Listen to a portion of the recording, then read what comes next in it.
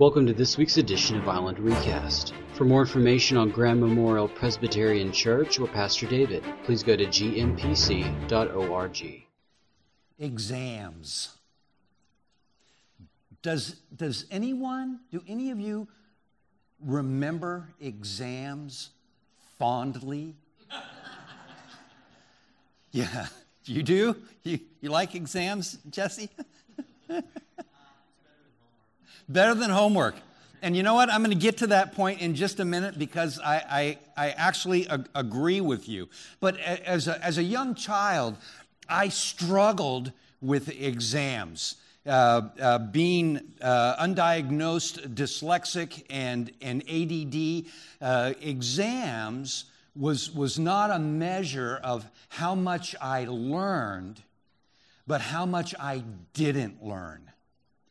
And it was discouraging and it was frustrating for me. So as a lad, I did not like exams.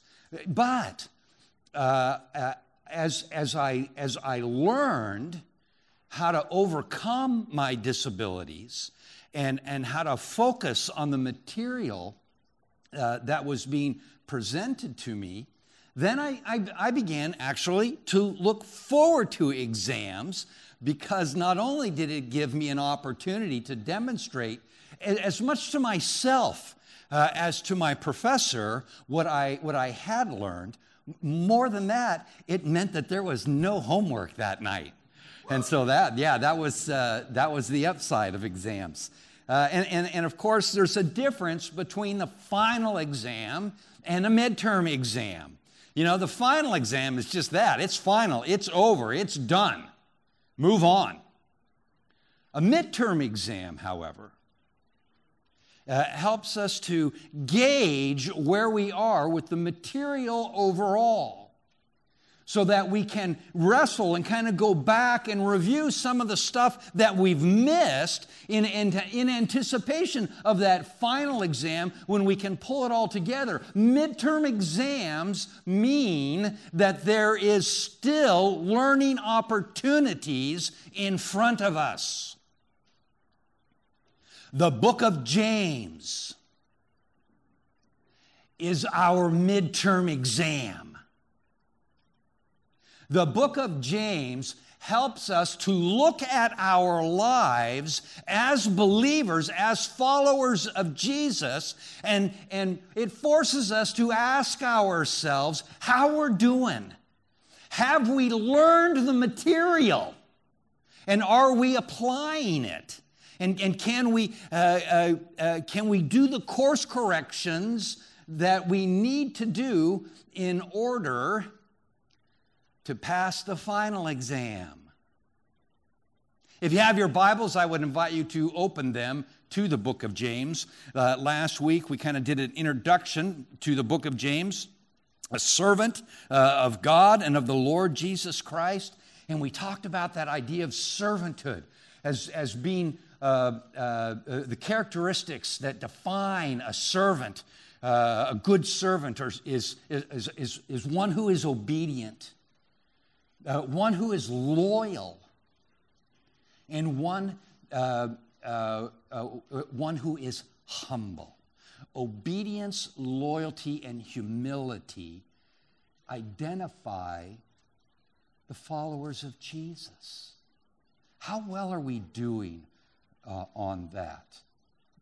And James is speaking or writing to a people that he's convinced have a desire to grow and mature in their faith. So if that's not you, you can check out now. But the fact that you're here, I'm going to take that as a sign that you can identify with that our heart's desire is to grow and mature as followers of Christ. So let's have a midterm exam here and check it out and see how we're doing. So he introduces himself, James, a servant of God and of the Lord Jesus Christ, to the 12 tribes scattered among the nations. That's us, because We're scattered around the world. Seed that is scattered sprouts and grows and raises a new crop. And we, as adopted children of Israel, have been grafted into that vine, so to speak, so that we are a part of spiritual Israel. So we're a part of those scattered tribes. So this is to us. And then we pick up the text for today, chapter 1, verses 2 through 11. Hold on to your hats. Consider it pure joy, my brothers and sisters, whenever you face trials of many kinds, because you know that the testing of your faith develops perseverance. Perseverance must finish its work so that you may be mature and complete, not lacking anything. If any of you lacks wisdom, he or she should ask God, who gives generously to all without finding fault, and it will be given to him or her. But when the one asks, the one must believe and not doubt. Because the one who doubts is like a wave of the sea, blown and tossed by the wind. That person should not think that he or she will receive anything from the Lord. That one is double-minded, unstable in all they do. The person in humble circumstances ought to take pride in their high position. But the one who is rich should take pride in their low position, because that one will pass away like a wild flower. For the sun rises with scorching heat and withers the plant. Its blossom falls and its beauty is destroyed. In the same way, the rich will fade away, even while he or she goes about their business. I don't know about you, but when I first read the opening verses of verse 2, the opening words of verse 2, I had to kind of pause for a little bit. Consider it pure joy, my brothers and sisters, whenever you face trials of many kinds. Really? Is there anybody that considers trials and tribulations joyful? You know, I have to kind of take a step back from there and ask myself the question, what in the world is James talking about? Consider it pure joy when you encounter various trials. The reality is that each and every one of us faces trials in life. We know that. Life is just hard sometimes. How do we approach the difficulties in life? Knowing that the rain falls on the just and the unjust. Knowing that every single person in this world is going to have trials and tribulations. Jesus said it, in this world you will have tribulation, but take heart, I have overcome the world. Trials and tribulations come to us, whether we want them or not. How do we respond to them? As I think about the trials and tribulations that have come into my life, I've kind of divided them up into three categories. And there may be more, but these are the three that I want to work with this morning. And you can adapt and you can add if you want. First and foremost, I believe in the sovereignty of God. I believe that God is at work, and I believe with all my heart that all things work together for good to those who love God and are called together according to His purposes. Now, that does not mean that all things are good, but that God is able to redeem absolutely anything in my life for His glory and for His honor, and use it to further His kingdom. I believe that with every fiber of my being. And knowing that God loves me and knowing that God wants me to grow and mature in my faith, from time to time, He's going to test that faith. So there's one source of the trials and tribulations that we encounter. So I have to ask myself, if I'm being faced with a trial or a tribulation, what is the source? Is this from God? Let me assume for a moment that it is.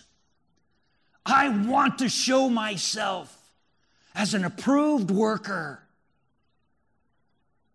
one that is able to take what I have learned and apply it in the challenging times that face me and give God glory for it. I think that's pretty cool. But I also recognize that there's an enemy out there that wants to trip me up. And remember Flip Wilson, the devil made me do it. Sometimes Satan is active in our lives, but Satan only has two tools. But he handles them with the precision of a surgeon. And he's had thousands of years to hone his craft. But there are only two: temptation and lies. That's it. He tempts us and he lies to us. Now, if I'm being tested by God, I want to pass. I want to show God that I'm able to take what He throws at me, and I just pray to God that He doesn't throw at me what he allowed to be thrown at Job. But if the trial and the temptation has its origin in Satan, I just don't want to let him win. I just don't want to let him win. You know what? Sometimes he does, and there's grace. Thank you, God. But do I learn? Fool me once, shame on you. Fool me twice, shame on me. So that's the second source. The second source is there's an enemy out there that wants to trip us up. And he does it by tempting us and by lying to us. But there's a third category of trials and tribulations that come my way. And that's my own stupidity, my own arrogance, my own hubris. And when I identify that, all I can do is fall on my knees and say, God, forgive me. So there are various trials that are going to come into our lives. And again, you may have other categories that you can add. Feel free. This is not an exhaustive list. But I think that those are the, 3 out of the top 5. And I'll let you fill in the other 2, whatever, and you can order them around. So the trials are coming to us. So James, he says here, consider it pure joy whenever you face trials of many kinds, because you know that the testing of your faith develops perseverance. There is a point. Pointless suffering is discouraging. And sometimes we look at ourselves or we look at the world around us and we say, this is pointless. And I remember seeing a cartoon one time, 2 guys talking, and one guy says to the other, I can't wait until I come face to face with God so I can ask God why all this suffering and poverty and sickness and disease is going on in this world. And the friend kind of took a step back and said, I'm kind of afraid that God's going to ask me the same question.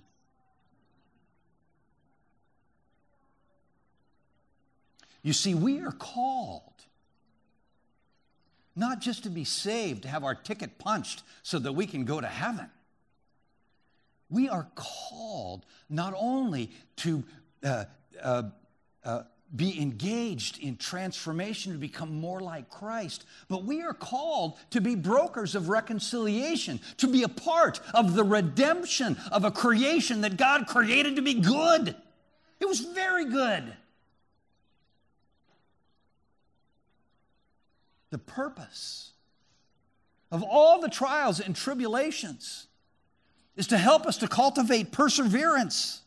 And perseverance must finish its work so that we may be mature and complete.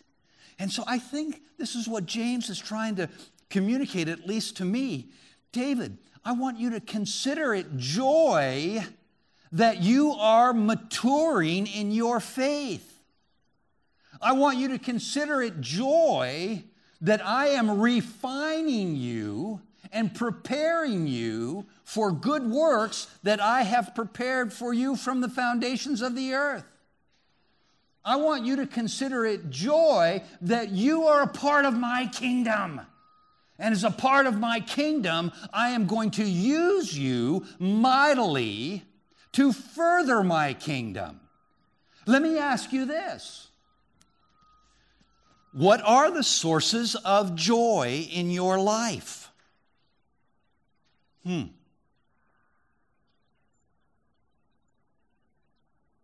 What does it take for you to be joyful? I can tell you what the world thinks and the direction that the culture is pushing us. But I'm going to tell you right now that the philosophy, just do it, or if it feels good, do it, is an endless hole. If you try to find fulfillment and joy and happiness according to the cultural standards today, you're going to miss out. Because that message is not designed to bring you fulfillment and to bring you joy. That message is designed to suck you in and make you discontented with who you are and what you have, and look at your neighbor and be angry and jealous because he or she has more than you. That's what the world wants us to do. And right now, they're batting 1,000. Because we are at each other's throats. And it is filtering down into the schools. Jody had a brilliant presentation yesterday on the history of critical theory. And she's going to offer it again in August. No, it's not recorded. Why?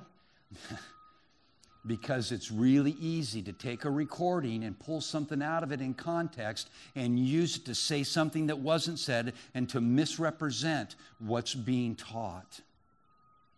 So no, it wasn't recorded. But there's some information there that we desperately need to wrap our minds around if we are going to engage in this cultural warfare that we find ourselves in. And it's here, folks. It's here. The only joy, sustainable joy, fulfilling joy that we are going to find as followers of Jesus Christ is through our own servanthood. Like James, a servant of God and of the Lord Jesus Christ, one who is obedient, loyal, and humble.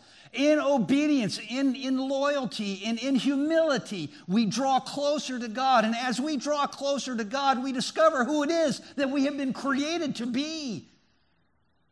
Oh, and we find joy, unspeakable joy. And so the challenges, the trials that we face are not something to be shirked back from, but something to be engaged with. Because those are the events in our lives that are going to help us to cultivate perseverance, to allow the work to be completed within us, that we might be mature in our faith. That's what James is talking about here. And if anyone lacks wisdom, Anyone, if you lack wisdom, ask of God who gives generously to all without finding fault, and it will be given. There's the imperative, people. That's the invitation. Ask, and ye shall receive. Seek, and you will find. Knock, and the door will be opened to you. This idea that you continually ask, Lord, why is this going on in my life?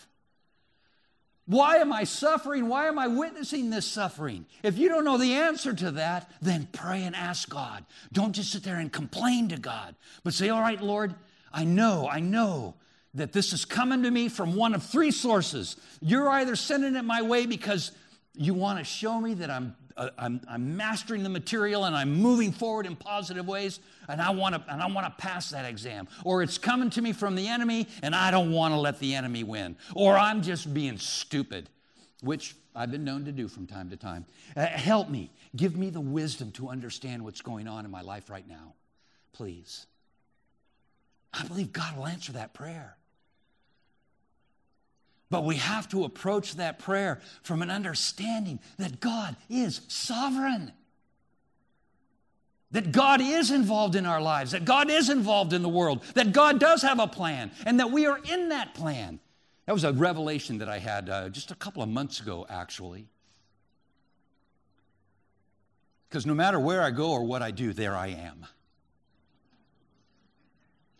And if I'm not careful, I can think that the whole world revolves around me. Because no matter where I go or what I do, there I am. And it was kind of a revelation for me to recognize God saying to me, David, yes, I have a plan. You're not it. Oh, I love you, and I want to use you in my plan, but you're not it. Ask. That's an invitation that has been given to us. And I stand before you to tell you that I have not availed myself of that invitation as much as I should. Which is one of the reasons why we go into, these are midterms. We're not at the final exam yet. There's still time to learn. There's still time to make adjustments. There's still time to take a step back and recognize that God is at work in our lives. Ask. Ask without doubt. Ask believing. Ask with faith. Don't be double-minded. And you know what? There's a little bit of double-mindedness in all of us. I get that because we are a work in process. But that is a lack of maturity. And the only way we can deal with a lack of maturity is to develop perseverance. And the only way we can develop perseverance is by taking these challenges head on. And then we can say, this is joyful for me, Lord. Not that I'm going through this muck and the mire. I don't like pain. I don't like suffering. But the result, yeah, I want to be an approved worker. I want to be where God wants me to be and to be the person that God created me to be. How are we doing here? Okay, we're good. I'm watching, don't worry. And this one kind of tripped me up a little bit. Verse 9. The person in humble circumstances ought to take pride. Doesn't pride goeth before a fall? The person of humble circumstances ought to take pride in their high position, but the rich should take pride in the low position. That kind of seems turned on its ear. And then he goes on to talk about the person in the high position, because it will pass away like a flower, a wild flower. For the sun rises, scorching heat withers the plant, its blossoms fall, and its beauty is destroyed.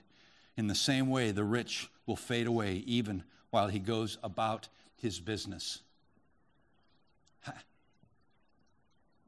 The poor should take pride in their high position, and the rich should take pride in their low position. What is he really telling us there? Whether rich or poor, our worth is in who we are as image bearers, created in the image of God. Our worth is not in what we have accumulated, not in what we can do, not in who we know and who knows us. Our worth, our dignity is inherent in being created in the image of God. And whether you are in a low position or you are in a high position, God has work for us to do. God has work for us to do. I remember, and I think I said this last week to you. Some of the first verses that I memorized were Ephesians 2, 8, and 9. For by grace you have been saved through faith, and that not of works. It is a gift of God, lest anyone should boast. Salvation, a gift of God, right? Free. Can't earn it, can't buy it, can't steal it, yay. But the very next verse goes on to say that we have been created. We are God's workmanship, created in Christ Jesus to do good works, which God prepared in advance for us to do. So whether we find ourselves in a low position or a high position, we have work to do. And we ought not to be distracted by the fact that we're in a low or a high position. And that's what the world says. If you're in a low position, then you want the high position. And you know why you want the high position? Because there's power in the high position. And everybody wants power, right? In the world, power is seen as a limited commodity. There are 100 units of power out there in any relationship you find yourselves in. And your goal is to have at least 51%. 52 would be better. How much is enough? Just a little bit more, according to Nelson Rockefeller. How much is enough? Just a little bit more. Because you see, it doesn't satisfy. No matter how much power you have in terms of earthly power over an individual or over a situation or in a business or relationship, no matter how much you have, it never satisfies. There's always a need for a little bit more. It's a black hole. And the people who have wealth sometimes get misled by that. Wealth in and of itself is not a bad thing. Love of wealth is the bad thing. God uses wealth. Thank you, Lord. But wealth is not going to ultimately supply that joy that comes through obedience, loyalty, and humility in that relationship with God as He cultivates perseverance in our lives that we might be mature in our faith. And how many successful people do we know who have reached the pinnacle of their profession and said, there's got to be more? Is this it? I met a guy. I knew a guy. Doug Marsden was his name. He was an older guy, enlisted guy in the Navy. He had a master's in economics. He was a second class. Doug, why are you a second class? He says, well, you know, I was a CFO of a very successful company, not a CFO, Chief Financial Officer of a very successful company at age 26. And I thought to myself, there's got to be more to life than this. So he went down to the local Navy recruiter and said, what do you have for me? And the recruiter said, at your age, the only thing I can do is put you in the supply corps. He goes, pfft. He said, I don't want to push paper for the Navy. I can. That's what I'm doing now and making 10 times what you guys could pay me. He goes, well, all we have is, you could go in as an enlisted guy. And he goes, well, what do you got? He says, well, how about nuclear power? Nah, not interested. What else? How about nuclear weapons? Okay, yeah, you got my attention now. So he became a fire controlman and was on the boat that I served.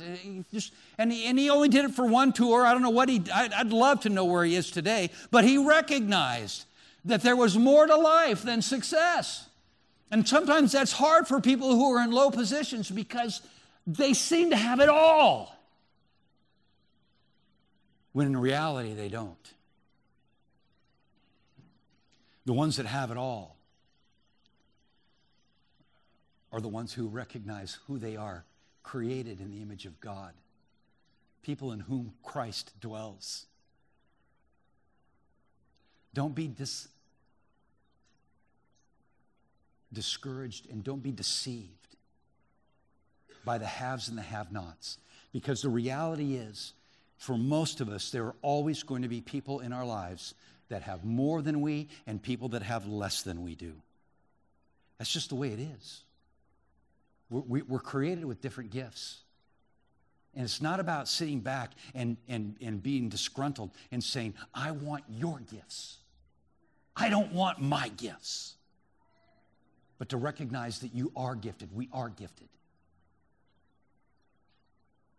Discovering what those gifts are and using those gifts to further God's kingdom, recognizing that in this world we will have trials and tribulations, but taking heart because Christ has overcome the world, recognizing that God is using that as a refining process to bring us maturity into our lives, that, my friends, is the source of true and everlasting joy. Thank you for listening to Island Recast.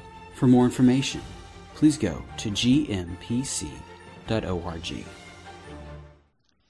As we face the midterm exams of life, Psalm 23 is a pretty good place to hang out. To remember that the Lord is our shepherd, we shall not want. He leads us beside the still water, makes us lie down in green pastures. He restores our souls and leads us in paths of righteousness for His name's sake. I think too often we take a step back from that